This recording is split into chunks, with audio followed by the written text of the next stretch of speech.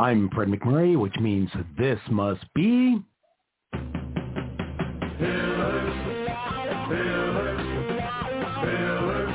of franchising. Pillars of franchising.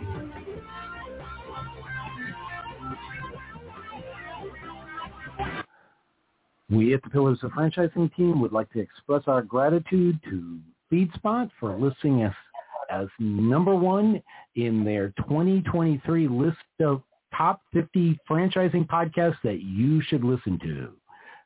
Thank you from everyone here at Pillars of Franchising.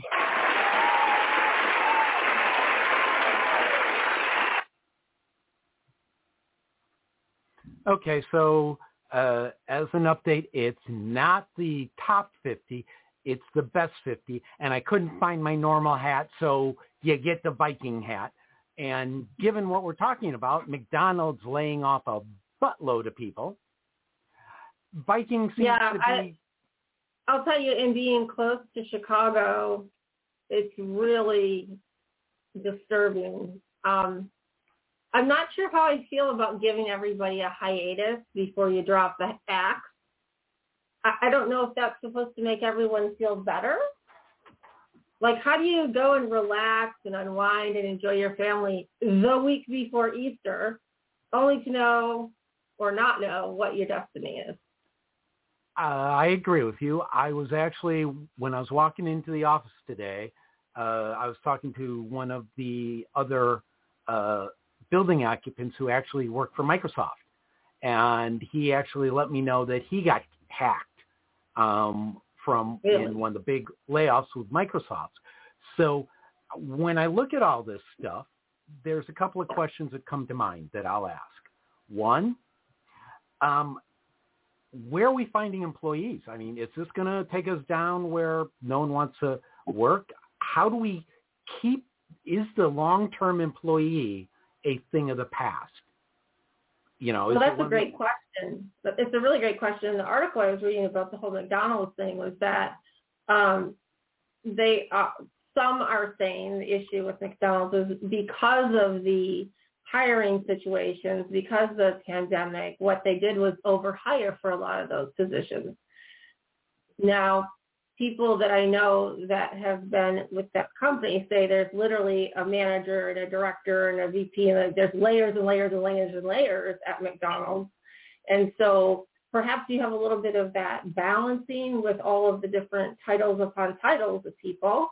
And also, maybe with all of this staffing crisis that we've been having, they did overhire. And now that they were coming out of it, maybe that's what their situation was. I also think it's interesting. Most of the people, well, actually all of them are coming out of their corporate office that they are laying off. A lot of those jobs, not all, but a lot of them have to do with technology. And if you look at a lot of the tech giants on the West Coast, those are also the kind of people who've been being laid off. And so you kind of scratch your head and go, okay, we've got kind of this convergence of all this AI stuff coming out. We've got all the down the rabbit hole stuff, Fred, that you used to talk about happening, right? And then we've also had this huge influx of young people who've gone to school for information technology and social media and marketing, all these different things. And so it makes me really curious, have we oversaturated those markets with talent only to be replaced by some of this technology? I don't know. And, the specifics of McDonald's, I'll find out soon, because a lot of those folks are my clients who will be without jobs. So when I look at it, this isn't the first time this has happened.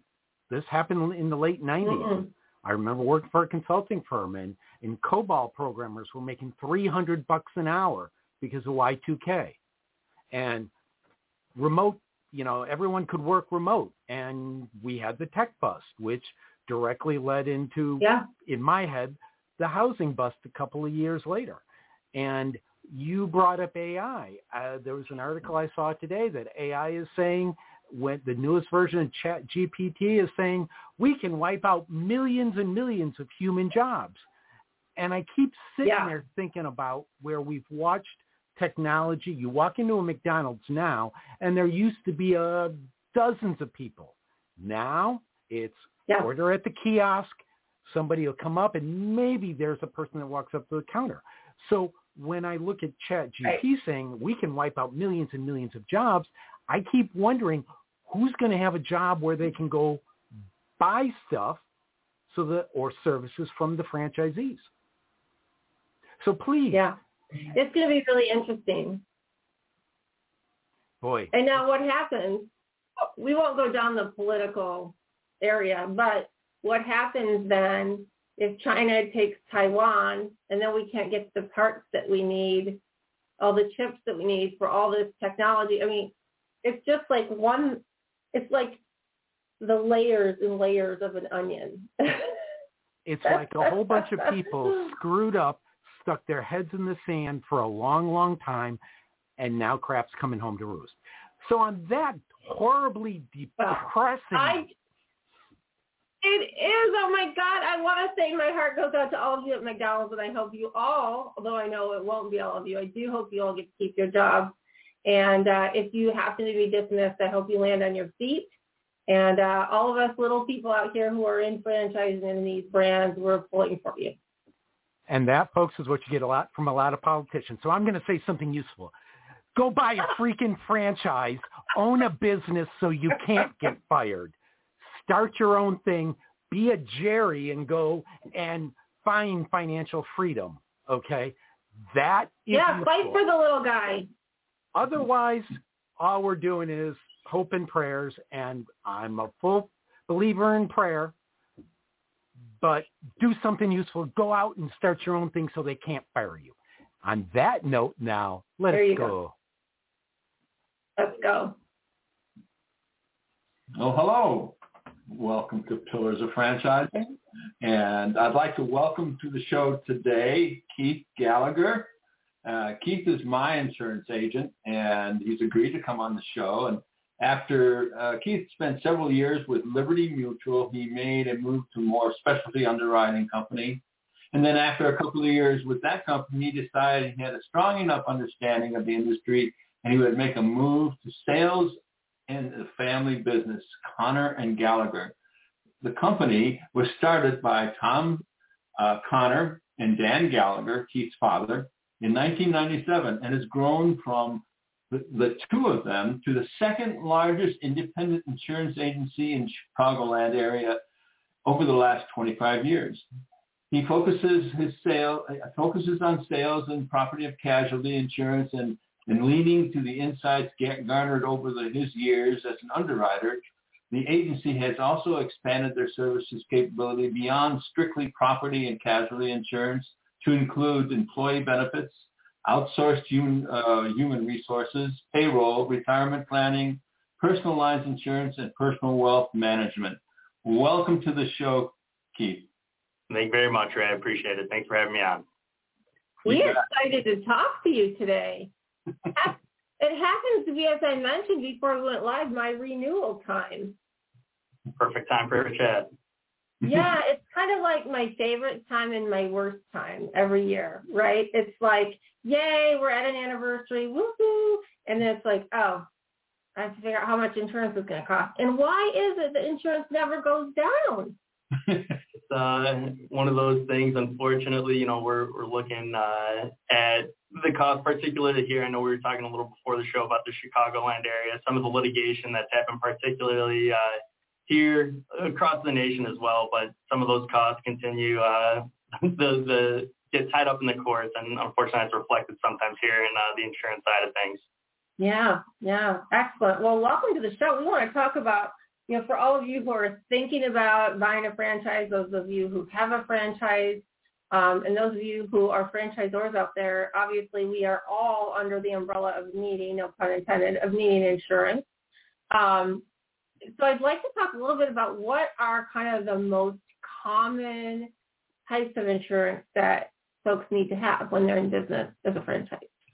Right. So, typically when most businesses are getting started, you're going to think about your package business first. What falls under that is your property. That if you're a building owner, you're going to have that building covered. If you've got contents in that building, whether it's just your office furniture and computers, or, anything beyond into some of your stock, things like that, for instance, your Molly-made stuff, that'd be your business personal property. I want to make sure you're covered for business income, business interruption insurance in the event you guys were to go down. Make sure you're able to continue to pay those bills in the downtime before we're able to get you back up and running. That's one piece of the package. Then it goes to the general liability side of things, and that's going to cover the third party if there were to be bodily injury or property damage caused by you to a third party. That keeps you covered in that regard. Most businesses, if you have any owned autos, that's another big piece, and that price keeps going up and up and up, and a lot of that has to do with the litigation. Some of that has to do with what used to be a small fender that could get kind of pounded out by your local mechanic. Now it's got a camera that needs to be fixed or something of the like. And that technology. Right. Technology.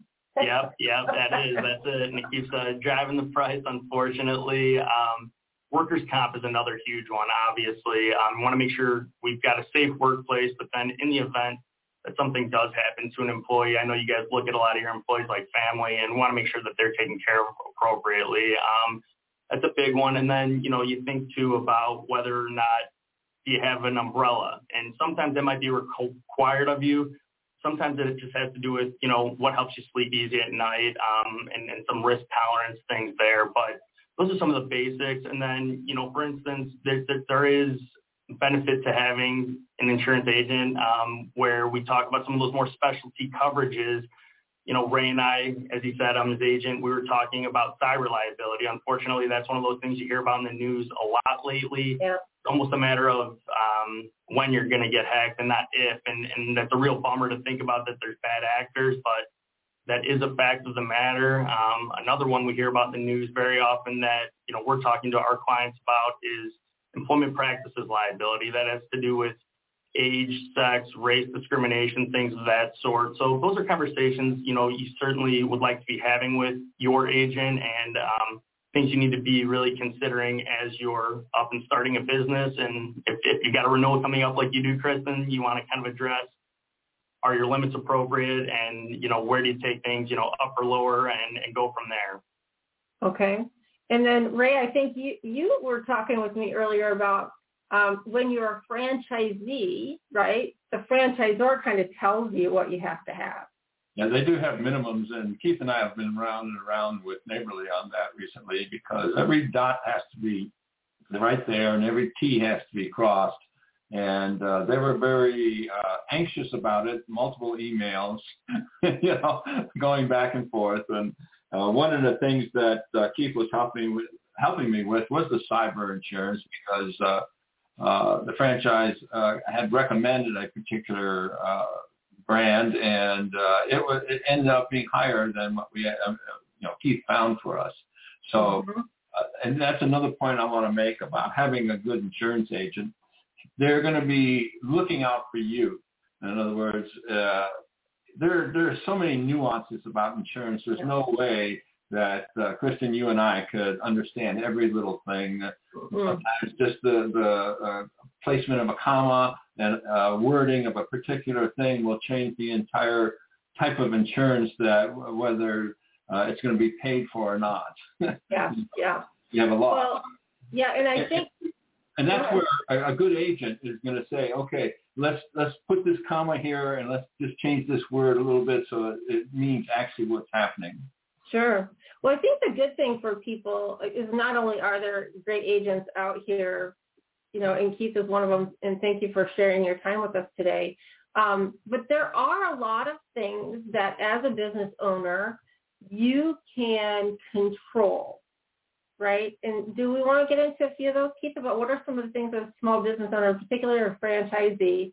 We know we have to have work comp. We know we have to have liability. But what are some things that you can think of right away that as these people are going, oh my gosh, there's so much insurance, it's going to cost an arm and a leg. What kinds of things can we do to help control those costs? Right. So I think really what you want to sit down, like you're saying, it's that time of year for you, and a lot of business owners, a lot of franchisees may think of insurance really only at that time of year when the renewal comes up or in the event of a loss. And part of the reason I went into underwriting prior to the sales side was what I'm selling is a promise to you. Like Ray said, making sure that you're covered when that need is there. And, as far as when you're reviewing a policy and when you're coming up for renewal, or if you're starting a new business, you want to start thinking about what is within your control. So you want to start thinking about, if I'm in, the Molly-Maid industry, what might be a likely cause of loss? And, for any of your listeners who are out there thinking about starting a franchise, I think they're already up to a good start. They're anxious and eager learners, and so they're thinking about these things. I know you've talked in the past about some of your KPIs, and these are other probably questions that are worth asking the mentors, people like you, is what are common losses that you see? If it's a Molly-Maid, again, just as a reference, are you seeing a lot of slip and falls? Might there be, cuts on the job? Might there be this or that? And then how can we control those? Things like providing your employees with proper protective equipment, things of that nature. And building a culture of safety really is imperative. And letting your employees know that you care about their health and safety and that they care as well. So when they're seeing one of their coworkers who might be, performing an unsafe practice, maybe they're, instead of grabbing the step stool like you would hope they might, they step on a chair, and maybe their partner says, hey, why don't we make sure that we're all looking out for each other here? And that helps the business certainly in the bottom line, but it keeps everyone safe and healthy so they go home to their families at the end of the day, in one piece, just like they showed up for work. So that's one. And then, you think about things like, as a franchisor, are you checking things like driver's records, when you're hiring? If they're in a vehicle, are they a safe driver? And we want to just make note of, hey guys, we want to make sure, I know Ray is very good about, kind of monitoring some of, the driving and things like that with today's metrics. Again, I know we're talking technology, but those things are available to you as a franchisor. Is, are we keeping, safe driving habits, and those things will keep our employees safe, as we go down the line there. You look at vehicle maintenance records, making sure those are, kept safe, that you're not skimping on an oil change and then somebody's got a breakdown on the side of the highway, or, if it is something where you think maybe we should have got those tires rotated, whatever the case may be. But, those are a few little ones, but really what I think for somebody thinking about starting a franchise, leaning on the people who have been there before, seeing what types, because really what we find in the insurance industry is prior losses are most indicative of future losses. And did you learn from that loss? We call it lessons learned, or you're going to keep practicing some of those same bad habits that lead to those same similar losses. So, really kind of trying to learn from past behavior, whether that's yours or somebody else in a similar industry, is a key component. Yeah. Well, I know, like for us, we even talk about, and again, it doesn't have to be a vacuum you're lifting, right? But any object that you're lifting, do you lift it from the very end where it's so heavy, or from the vacuum perspective, we lift it from the very neck, because suddenly it feels like 3 pounds lighter, right? Mm-hmm. And Absolutely. in any business that you're in, having weekly safety meetings, right, and making sure you record those so that there's an accountability that we did talk about this. That we're serious about safety. That's been a big deal. And the other thing for people to think about is, if someone is hurt on the job, how quickly can you get them back to work? Not necessarily doing their own job, but just in general, so you don't have missed days of work. Is that correct? That's absolutely correct. So, we call that return to work program, or light duty perhaps. And, I think drawing back a little bit just to onboarding of a new employee and building that safety culture is, do you have your employee handbook? Has that been up to date? Most people do have a safety manual. And again, are you keeping up on that? And, something that we do here is we have, like Ray mentioned, some other services, HR, where we're reviewing those, making sure we're in compliance, and then having something like a return to work program written so they're aware, if I am injured on the job and I've got a 10-pound weight restriction so I can't do my day-to-day duties, what might I be able to do? And maybe that's, back in the office and getting things prepped for the team getting ready to go out on the road. But not only does that help in keeping costs down for the loss overall, again, for the franchisor, but what it does too is keeps them close to you and knowing that you care about them, so they're not, kind of on the lost island of employees that are just getting paid some sort of comp, 2/3 of a wage and sitting at home, and they feel forgotten about or neglected. And you guys are there to say, hey, we do care. We like seeing you here every day, and we're going to make something work. And having a return to work program is so important for keeping, again, not only those losses smaller for you as the franchisor, but for them as the employee to know, I have an employee that cares about me. Yeah, I think that's super important. Ray, what do you find being such a big help? Because do you use GeoTab, or what are you using on your card? Oh, I've been doing that ever since I could. Yeah. So we track everything. But, even if you don't have GeoTab, a GPS tracking device, if you just look at the gas mileage that each car, and the people who have the worst gas mileage, which means they're racing up to the stop sign, slamming on the brakes, and slamming on the gas pedal, which means they're an erratic driver. Yeah. So they'll have the worst gas mileage. And that's just one indicator. Of course, the GPS tells me, actually, I can tell how fast they accelerate, how fast they take a corner, and how fast they try to stop. So it is amazing what you can find out these days. So that is one thing. But one of the things I think you mentioned, Kristen, you want to talk to Keith about was the experience mod. Yeah. Why does it go on so fast and come off so slow? Yeah. Tell us about that. I mean, I've been really fortunate to keep a very low mod. Like I'm usually 0.8 or something, low like that. But I don't really know what goes into it and what that means. I think it means I get cheaper insurance, like I get a credit. Right. So that's kudos to you and, the way you run your business and keeping a safe place for your employees. A 0.8 is about as low as you'll see. Sometimes you'll just squeak under there a bit, but really, again, kudos to you. And what that is it will be a retrospective look back on your 3 years, not including the current year, of work comp losses. And they look at two things. They look at frequency of losses and they look at severity of losses. Now, typically frequency hits you a little bit harder because they're wondering, hey, we're having a lot of these small losses. Is there something we can do to stop these little ones from happening? Sure. Severity, they do cap you a little bit so you don't get, unfortunately, again, there's some serious injuries that happen on the job, whether that's on the road or, in the field. But they do cap those so it doesn't take you too far in that wrong direction on that experience mod. But what a 1.0 experience mod would represent that you are perfectly average for your industry and your payroll. And so let's say you had $100,000, just to use a round number, of work comp, and you have a 1.0 mod. You're going to pay $100,000 in work comp premium. Now, somebody like you, Kristen, with a 0.80 mod, you're going to pay $80,000 in comp premium for no other losses. Now, an underwriter might like the fact that you've had less losses and they'll apply better credit. So maybe you could even face less than that as far as your premium goes. But somebody on the inverse, maybe they've got a 1.20 mod. They're 20% worse off from a loss standpoint on their workers' comp than the industry average, and they're paying $120,000. Now, well, what I save in work comp, we make up for in car insurance.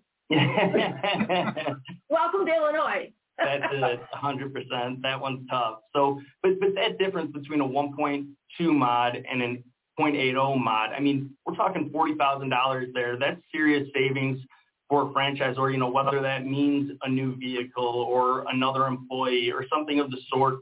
Keeping that mod low is something that you have, to some extent in your control, and something you should strive to keep below that one, because again, underwriters are going to fight for your business then because you're an attractive risk to a carrier. So it's really important in that way, and having things like those return to work programs we spoke about earlier. That's a big thing for these experience mods. When a work comp carrier sees that you have something like that in place, you're, again, a much more attractive risk for somebody like them. So the experience mod is one of the trickiest or most confusing things for a lot of insurers. However, with an agent and discussion about how do we keep either those frequency of losses or that severity of losses low, and so you can kind of beat that industry average, you put yourself in such an advantageous position, whether that's bidding your jobs or just having that little bit of extra cash in your pocket, it puts you in a much stronger position.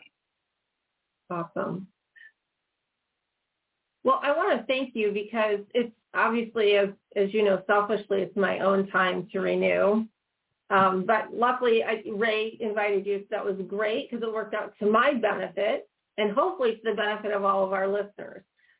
Now, everybody who's out there thinking or about to renew is going to want to know how to get a hold of you. So can you share with everybody what's the best way to contact you? Yeah, absolutely. I think Fred does have my contact information. I believe hopefully he'll be able to share that at the end of the show. But, visit our website. It's gocgo.com, Connor and Gallagher, OneSource. Like I said, we offer a slew of other, services beyond just this property casualty. But please use this as a resource if it is just learning a bit more about it. Or again, I think your listeners, if they're listening to this podcast, I think they are the type that want to know more. And, I'd encourage them to please reach out. And I look forward to hearing from some of them. Awesome. We are all inquiring minds. We all want to know. And thank you so much. Go ahead, Ray. Thank you for being with us. It's been very informative. I very much appreciate you guys having me on. Absolutely. And we will have all your information posted online. It'll be in the credits of the show. So if anybody needs the information, all of these podcasts, of course, are posted online. So you can always go back at a later date. If this happens to not be your month of renewal and you're like, who's that guy I listened to? They can go back and take a look and find you there. So thank you very much. Good to see you. Hey, franchise owners. How is your local marketing? Do you feel like you could use some help keeping up with your social media posts and comments and reviews? Do you wonder if you could be doing more to attract local customers? Are you able to identify new move-ins to your local area? At Westbine, we help franchisees like you reach more local customers through digital marketing.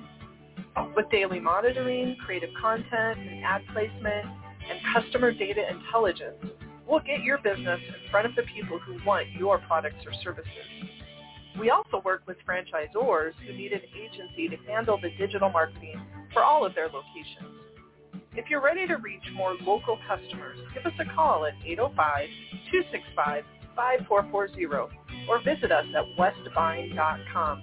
That's 805-265-5440 or westbine.com. Hi, Laura. Hi, how are you? I'm good. How are you? Good. Just enjoying our program so far. Yeah, I was almost going to call you Jerry. And now because the way you look, I'm also a successful person like Jerry. So, I'm not sure exactly, we're not that similar looking, but Not at all. But I happened to look at the thing and I was like, wait. And Jerry's over there laughing. I can see him behind the screen going, oh, she got stumped again. But hey, let's talk about all of this insurance stuff because, it makes me a little bit crazy. And this lovely state we live in makes me crazy. And so I'm always fired up when it comes to like insurance and cost. What can you tell me about kind of the legal side of insurance coverage and why it's so important, especially like umbrellas and all that stuff? Yeah, I think those are really good questions. Because something like an umbrella, which if you're not familiar with that for folks who are listening, what an umbrella does is it's really going to sit above whatever your other policies are, assuming that it's applicable to the other policies, won't sit over everything. And those kind of policies and how you can kind of pair them or match them is really one of the cool things in the insurance world, right? Because, why we all want insurance is because we're worried, right, that we might have a loss or a claim that's bigger than what it is. And, specifically in our franchise world, right, where we all kind of relate to, we're always worried about that with our customers, and we're worried about it, with somebody getting in, right, with the cyber liability. So, there is a lot of reason to have the insurance, even if it does, produce a lot of headaches sometimes to get it right. Can you give me an example, or our listeners an example of where, let's say, for example, one of my girls were in a car accident, and unfortunately somebody was very seriously injured. How does, say, an umbrella policy help protect me and my family? Yeah. So in that situation, assuming that, you have a business auto, which is already covering the people who are driving, right? And Keith, feel free to chime in here because I'm sure you have thoughts too. He's doing the answer. And so you start out with having, you have to have coverage, obviously, that having automobile coverage for, your girls, the people who are doing the cleaning, right? And then, you want to make sure that you have enough coverage to cover, what if you guys are at fault, you want to start with like basic coverage, you have underinsured, all these other layers, right? It's like a cake. And then when you get to the umbrella side of it, that's really there to pick up, anything that might be really, really bad, right? If someone was paralyzed, they have loss of future income. Right. Keith, anything you want to chime in with about that? Sure. Yeah. I think particularly on the commercial side, right, you've typically got $1 million auto liability limit. Now, again, the way litigation's gone in today's day and age, that $1 million might run out awfully quickly. Let's say there's a family involved, as you mentioned, future loss of income, things of that nature. The umbrella sits over the top of your liability policy. So whether that's the auto liability or the general liability or even the employer's liability. But it's again, a bit of a risk tolerance, what makes you feel comfortable at night. And you do have to have these conversations probably with your agent to see, is another $1 million over the top to give me $2 million total enough to make me feel comfortable? Or might I want another $5 million umbrella to make that $6 million or what have you? Start looking at maybe values of your business and the assets you want to protect from bankruptcy, perhaps, things of that nature. That's where you want to start thinking about your umbrella limits.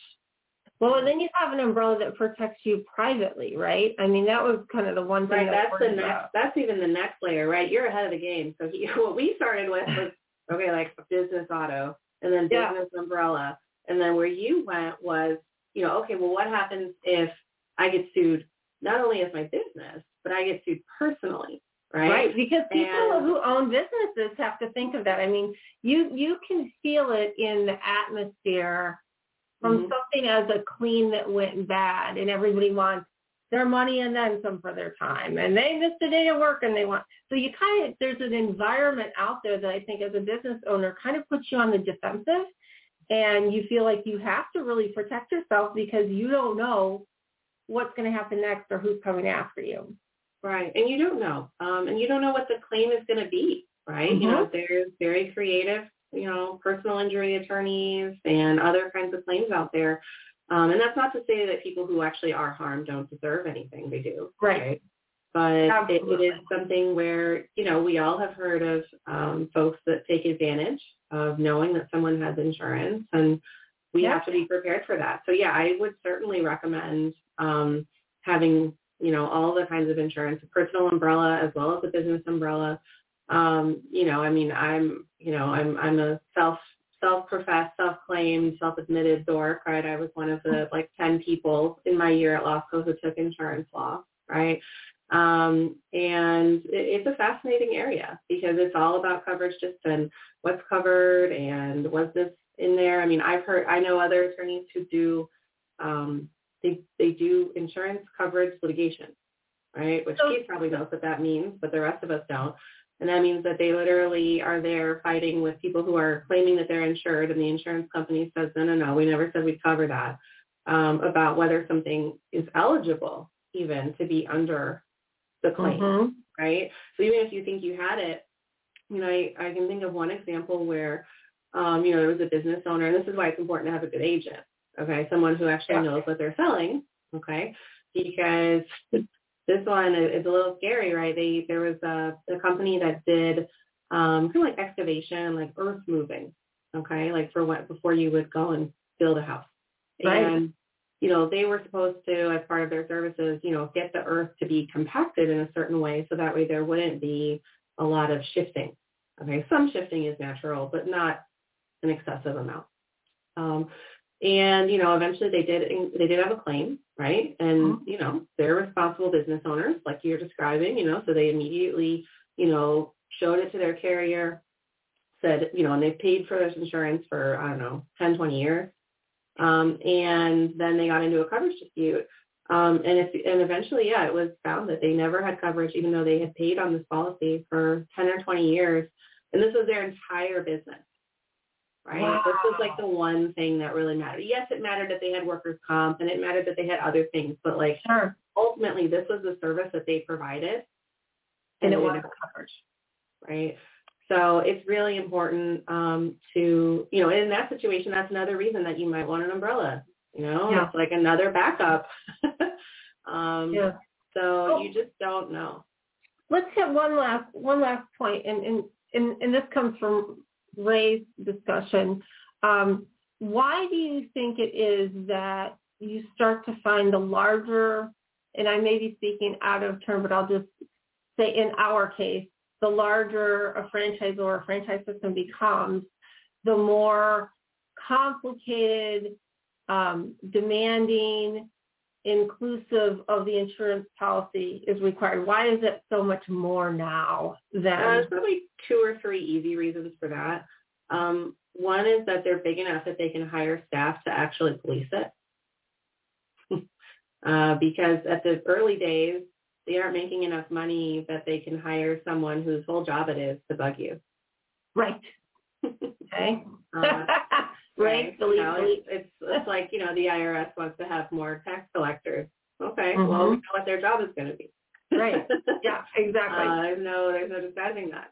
But one of the other reasons is that as franchise systems get bigger, the franchisor will also find itself getting sued, even though they are not the operating business.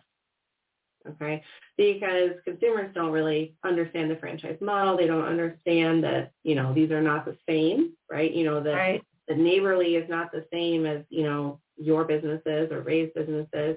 And so they will sue at that level.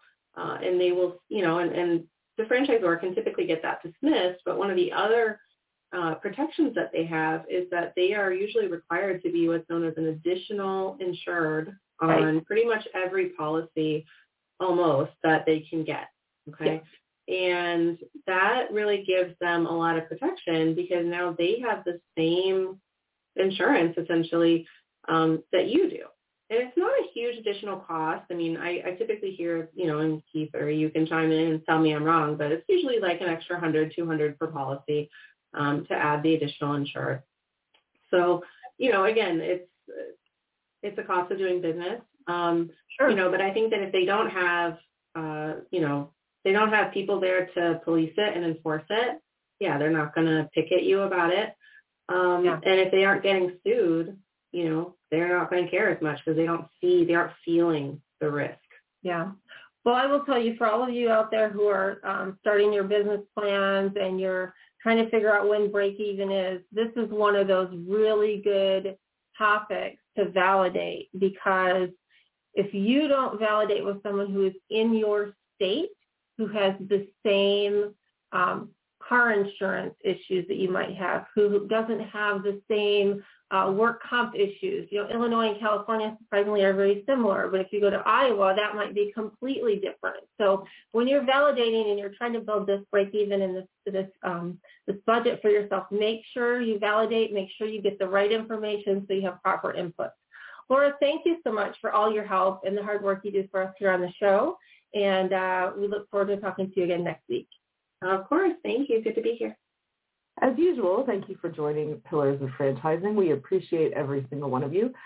We want to give a shout out to our sponsors, the Titus Center for Franchising at Palm Beach Atlantic University. You can find them on the college's website. Also, Franchise Show 247, which can be found at franchiseshow247.com. We couldn't do without our sponsors, and we appreciate their support. Don't forget, we'd love to have call-in guests. Our number to call in is 323-580-5755. That is 323-580-5755. If you have questions for our guests or for any of our $1 Million Mentors, We welcome you to call in at any time on the show. We will do our very best to answer your calls. Stay tuned. More coming up. Oh, hey, Laura. What's up? How are you again? I'm glad we're back. There we go. I was like, I had to take off my glasses. I thought it was in Groundhog Day. We were confused again. It's very annoying again. That's fairly hilarious, Fred. Well done, my friend. Well done. I noticed Karen anxiously staring at the screen just like I was because we weren't entirely sure who was coming on, and then Laura came back on. So you threw a curveball to it. You know, the reality is it's all about keeping you guys engaged and on your toes so you don't take a nap. Right, Ray? Absolutely. Well, with all this engaging conversation, nobody should be taking a nap anyhow. I mean, learning more about insurance if you're a business owner is critical. And certainly the legal side that Laura brings to us is something that we all time and money on. So this was like free advice. Although it did cause me a bit of concern to hear her describe an insurance coverage class is fascinating. I mean, I'm stretching my imagination a little bit, but I suppose there are some people who really get into that stuff. You know, we all find things that we all like, right? I am okay with being my nerdy self. It works out. You know what? Somebody's got to do it. Yeah, we're all glad you do it, Laura. Thank you. I just had to give you a bit of a hard time on that, but. So, Kristen, what are we going to talk about today? I have so much fun stuff that I can talk about. Oh, my gosh. So, Jerry, last week we talked about all the great work that you did down in Washington, D.C., how much fun you had and how exhausting it was. But the week before that, we started on our discussion about why franchisees should be joining IFA and what is really in it for them to become a part of IFA and some of the programs that you're working on to help get not only the engagement, but really the critical knowledge to franchise owners and how IFA can help. You know, there's a long list of reasons that franchisees should get involved. The educational side of it is huge. You know, no matter how good your franchisor might be, there are gaps in your knowledge as a business owner, as a franchisee that you can many times get filled through the education that IFA has to offer. We talk quite often of the connections. You know, I've got connections all over the country in different brands now. So if I run into an issue with my business, I've got lots of experts that I can reach out to, and that all is because of IFA. But, you know, one of the things that the reason I got involved to start with, and is all related to engaging my representatives in Washington, D.C. in conversations about franchising and small business overall. And what you learn if you talk to them very long is there is, out of all of our representatives and senators in Washington, D.C., there's probably like 5% that have ever run a business or had anything to do with running a business. And yet all of them are voting on and speaking out on issues that impact our businesses. So for me and you and many other people to go to D.C. and have some opportunities to sit down with our elected officials and educate them, you know, really help them understand what goes on in our business. Right now, I was on a call this morning. Right now, they are taking a look at the guidelines about the relationship between a franchisee and a franchisor. The FTC is looking at adjusting some of those rules. And, you know, the relationship you have with your franchisor is critical. And there are bad franchisors and there's bad franchisees. They don't always swim in the same pool. Sometimes the bad franchisees are for really good brands like yours and mine, but for whatever reason, maybe they don't follow the system. Maybe they're struggling for some other reason. Or if you're with a brand that is just not a great representative of the franchisor, that causes problems. And then those issues go to the Capitol.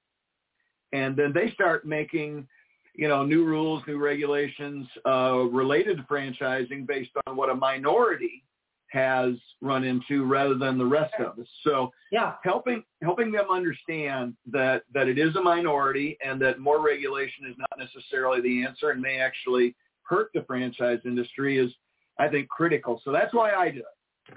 Yeah. Well, I think that's actually a really good point because, I always say on the show, I hate politics. But, the honest truth is when you're in business, you have to at least understand some of these policies that they're putting forth because they do have a direct impact on how you run your business. And quite frankly, the bottom line is whether or not you make money. Well, there's an old saying that you may not have interest in politics, but politics has an interest in you. Oh, yeah. Mm-hmm. That's really where we're at. So, if you become a member of IFA, you automatically would become a member of the FAN, which is the Franchise Action Network. And if there's something going on in D.C. or in your state that impacts, your business, or related businesses, other franchisees' businesses, because we kind of all hang together and help each other and protect each other, you would get an email through FAN, and they would say, this is what's going on. They educate you. And then they say, IFA, because of whatever reasons has come down against this, or we are trying to suggest that the Senate take a different look at this and maybe adjust it a little bit.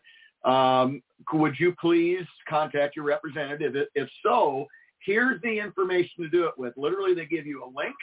They give you a formatted letter that you can fill in and adjust and edit and do whatever you want to that's already addressed. So they make it very simple to be engaged. Yep. Not everybody has to go to Washington, D.C. like I do a couple times a year and spend 3 or 4 days there talking to people. You can do it quite easily through this. So IFA is exceptionally valuable to a franchisee and a franchisor and the suppliers to that group because that gives us the opportunity to have a say in kind of what the guidelines are for our business. Excellent. Well, Jerry, again, I have to tell you, I really think for those who don't get involved, and obviously, listen, so you maybe you're a smaller franchisee and you really can't take the time away from your business or your family or financially, you can't go to Vegas to this big shindig, okay? That's not all required. Where else can people get information about the events and some of the training from IFA? Well, to go to IFA.com, that's the simplest thing to do. And it will open up a magical wonderland of information. Really, you have almost unlimited educational opportunities. They will, there are emails, there are texts, there's a variety of things that come out to you, perhaps daily in some cases if something's really hopping on the Hill. Last week, I got a little bit of a frantic email that Arkansas was changing or talking about changing the relationship between a franchisor and a franchisor, which was based on franchisors making bad decisions and franchisees pushing back. There was not a discussion between the two sides to mediate that. It simply was the franchisor came out and mandated something. The franchisees pushed back, which meant the franchisees inevitably called their state representatives, and it turned into a big deal. So we had to get involved. IFA got involved, and they helped educate the representatives in the state of Arkansas, and then mediated an agreement that would be factored into the bill that they were putting in place that would take care of the issues that the franchisees had, but not necessarily, I'll just put it this way, screw up the relationship for every other franchisee and franchisor out there. And it was, I literally reached out to Great Clips franchisees and told them what was going on. I sent them my thoughts on it and asked them to use one of the pre-formatted letters and send something to their representative. The franchisor, several franchisors, I think there was 40 or 50 franchisors that sent information. This is all generated by IFA. And by the way, when you're a franchisee, your membership is free. I think that's really important to know because, again, there's so much information. And, Jerry, I watched the full few hours, 2.5, 3 hours that you sat there. And it really was amazing how many people that serve in our government really just don't know. But I was kind of happy to see, I believe I counted 3 of the gentlemen there that actually owned franchises. And then the one gal, while I didn't necessarily agree with her thoughts, she was a lawyer for franchisors. Right. At one point. And so at least you've got some educated, 4 out of how many? Right. Very small slice of the pie, but to at least get involved and understand who the people are that represent you so you know how and or if they represent you and your state and what you're fighting for appropriately. So thank you so much for all the work you're doing for us. Obviously to Matt Holler for leading the IFA right now. He's doing a great job. And there seems to be a lot of flurries of activity going on constantly. So thanks for keeping us up to date on all the happenings in DC and with the IFA. No problem. I'll have more in the future. Thank you, Kristen. Thank you, Jerry. Oh, hi, Karen. Hi, Ray. Hey, I've been thinking about our topic today, and I wrote down some words, and I'm just going to say these words because I know that we could probably go an hour talking about this. It's such a fantastic subject, and that employee retention. And then I'm just going to throw these words out to you. So open, transparent, recognition, rewards, and open door policy. Now, we could spend probably the whole day talking about this stuff, but give me your thoughts on those. Oh, gosh. Okay. So got to slow it down a little bit. Open and transparent. Open and transparent. Absolutely. When we talk about retention, right? We talk about retaining employees. How do we keep them? That's a key piece where we want them to feel like they're really part of the culture, that they're right, that they're part of something. And if we have that transparency, and if we have the open environment, the openness, they're going to feel like they're part of it. That's right. That's part of the team. Absolutely. And that's the best way to keep people engaged with you is to let them know what's going on. There's no reason. 90% of the things that people keep a secret of, there's no need to. It works really well just to keep people informed, keep your people informed, and that's part of having an open door policy. One of the things I always hated working for other people is, I got to go see the manager or the vice president or something, and I got to make an appointment, and I got to knock on the door, and right. They're closed up in there. What's going on? Yeah. And I think a lot of franchisees will say, business owners will say, well, I don't want to be that transparent because if I really tell the truth, then I might not be able to keep them. And as we've talked before, that people are going to fill in the blanks. They're going to fill it in. So it's always about where it's be truthful, be transparent. And if you have a strategy, if you can say, here's what's going on and here's what we're doing about it. And if they see you've got a plan, you have a strategy in place many times, and how they can then play into that strategy as well. No matter what level the employee is, it's important, for them to see that. And not only that, if you're honest with the employee, they're going to be honest with you. I mean, it's not that difficult for an employee to say, yeah, I hurt myself on the job. Right. Okay? But in reality, they were out jitterbugging with somebody and twisted their ankle. Exactly. So they're going to be more honest with you. Totally. Honest with them. So what's the second? What were the second words you said? The second set of words. Recognition, and I think that's a big thing. That's one of the biggest things they talk about is, and I'll give you an example of what we do in our office. So each one of our teams has a space, okay? And above that space is a whiteboard. On that whiteboard, we recognize their birthdays and anniversaries. But when a client calls in and says, you know what, team number 6 did a fantastic job. We love our team. We write that on the board. Now, what happens is, of course, that team sees that on the board, but all the other teams, as they come in, they see that on the board. Right. So that is, public recognition. Now, of course, sometimes, we have the opposite happen. We don't put that on the board. We may see a manager, okay, and then we talk to them privately about what may have happened.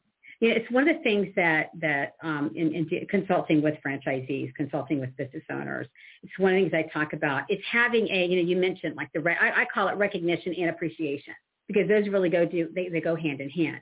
And it's important to have, it sounds kind of silly, but it's important to have a strategy around it and say, what is my strategy as a business owner, as a franchisee, and making sure that also it's people sometimes they want different things too. So putting the names on the board, that's part of it, right? I think also it could be having lunch with you. Absolutely. So there are different ways, and it's not a one size fits all. So it's understanding really what motivates people and really playing that into the strategy. Because I think it's one of the things as we get busy, it's an easy thing to forget or think it's kind of fluffy. When actually it's one of the key things. I mean, research shows, I was looking at a research study recently where 41% of employees, I guess it's 41% of employees when they were surveyed that they'll stay based on that recognition, based on that appreciation. So having that culture is such an important part to retaining people. And part of that recognition is the reward part. Okay, so as an example, we have in our office a reward called Martha Bucks, which was named after my deceased wife.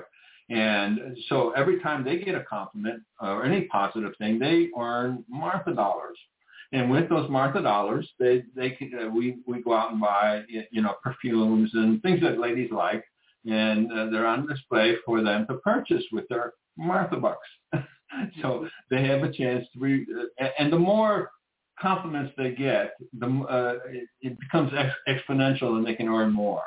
So right. And we have several rewards like that allows the ladies to be recognized for what they do. Love it. All right. So were there any other words you had? And then I'll add a couple of mine to that. Open door, which we just kind of touched on. And, that's basically keeping your door open. Yeah, exactly. I think the ladies love to walk into my office and chit-chat for a few minutes. And I keep the door open. I can see everybody coming and going, and they always say hi to me. And I always say, hi back. That little bit of communications is very important, that they know they can talk to me, quite frankly, about anything. So I'm going to add two more. So I'm going to add two more to your list. Okay. Okay. So one is we're hearing a lot about stress and like burnout. What? Like say it again. Stress and employee burnout. People talk about, I'm burned out. We're burned out, many times because of COVID and everything that's been happening. And a lot of what's happened then is people are talking a lot about workload. I've got such a high workload. And so one of the things that it's really as a franchisee, taking a look at that and saying, okay, what can I do to help reduce that employee burnout? Right. And a lot of the burnout, it's interesting, comes with even some of the things that we've talked about, right? Mm-hmm. Things like making sure that it is, what's the workload? And it's not just saying, okay, we'll give you a couple of days off, because when they come back, what is their workload still? It could be communication, right? It could be how we're handling stress. So it's really, as a franchisee, taking a look at all that. And it's not just, let me just give them some extra time off, but taking a look at really what contributes to that burnout as well. So I think that's the key thing, is people leave many times because they think they're burnt out. Yeah. One of the things that happens sometimes in our office is each one of our employees, of course, accumulate vacation time. And sometimes they want to purchase that because they need a little extra money. And I try to discourage that, because I know that they need the time off to relax. Right. And if they don't take it, it's going to hurt them probably more than it's hurting me. I mean, it's actually to my advantage if they want to buy it, because they're still working and they're still earning money. But they do earn we pay them for their vacation. So I kind of discourage it, although I understand that sometimes there's an absolute need to have to purchase their vacation time. Absolutely. Yeah. That's one of the things I insist on. People take at least like a week at a time vacation, because I think that's where we can really get burned out. So absolutely. The last one I hear a lot. I hear this a lot with retaining employees, and it's the key word of flexibility. Oh, yes. And that also can be a real hot button, because we had COVID, and a lot of people, their employees, they worked off site, right? They were virtual.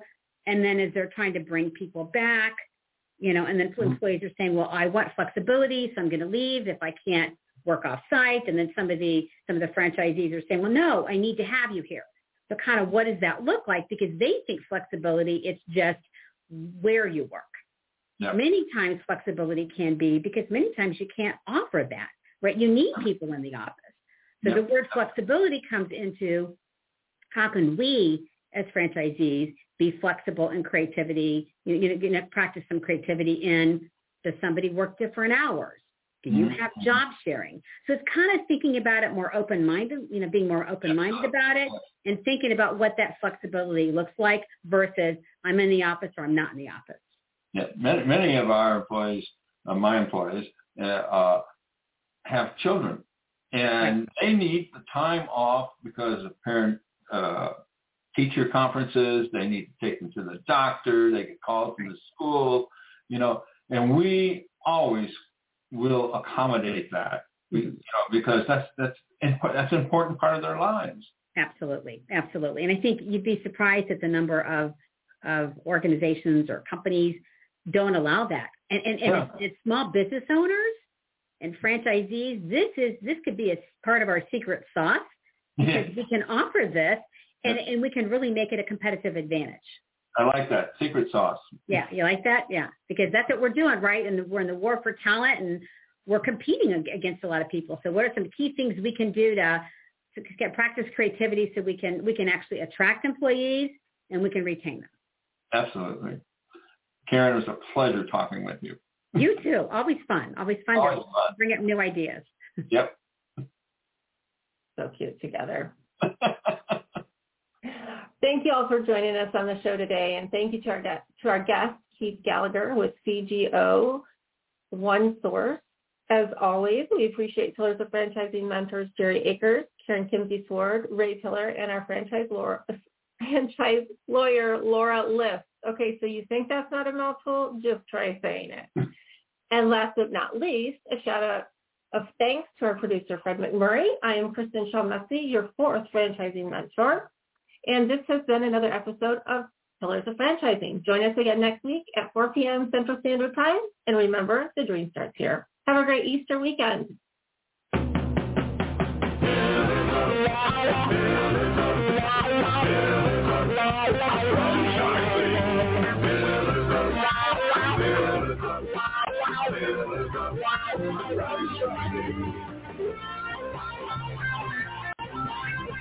Franchising.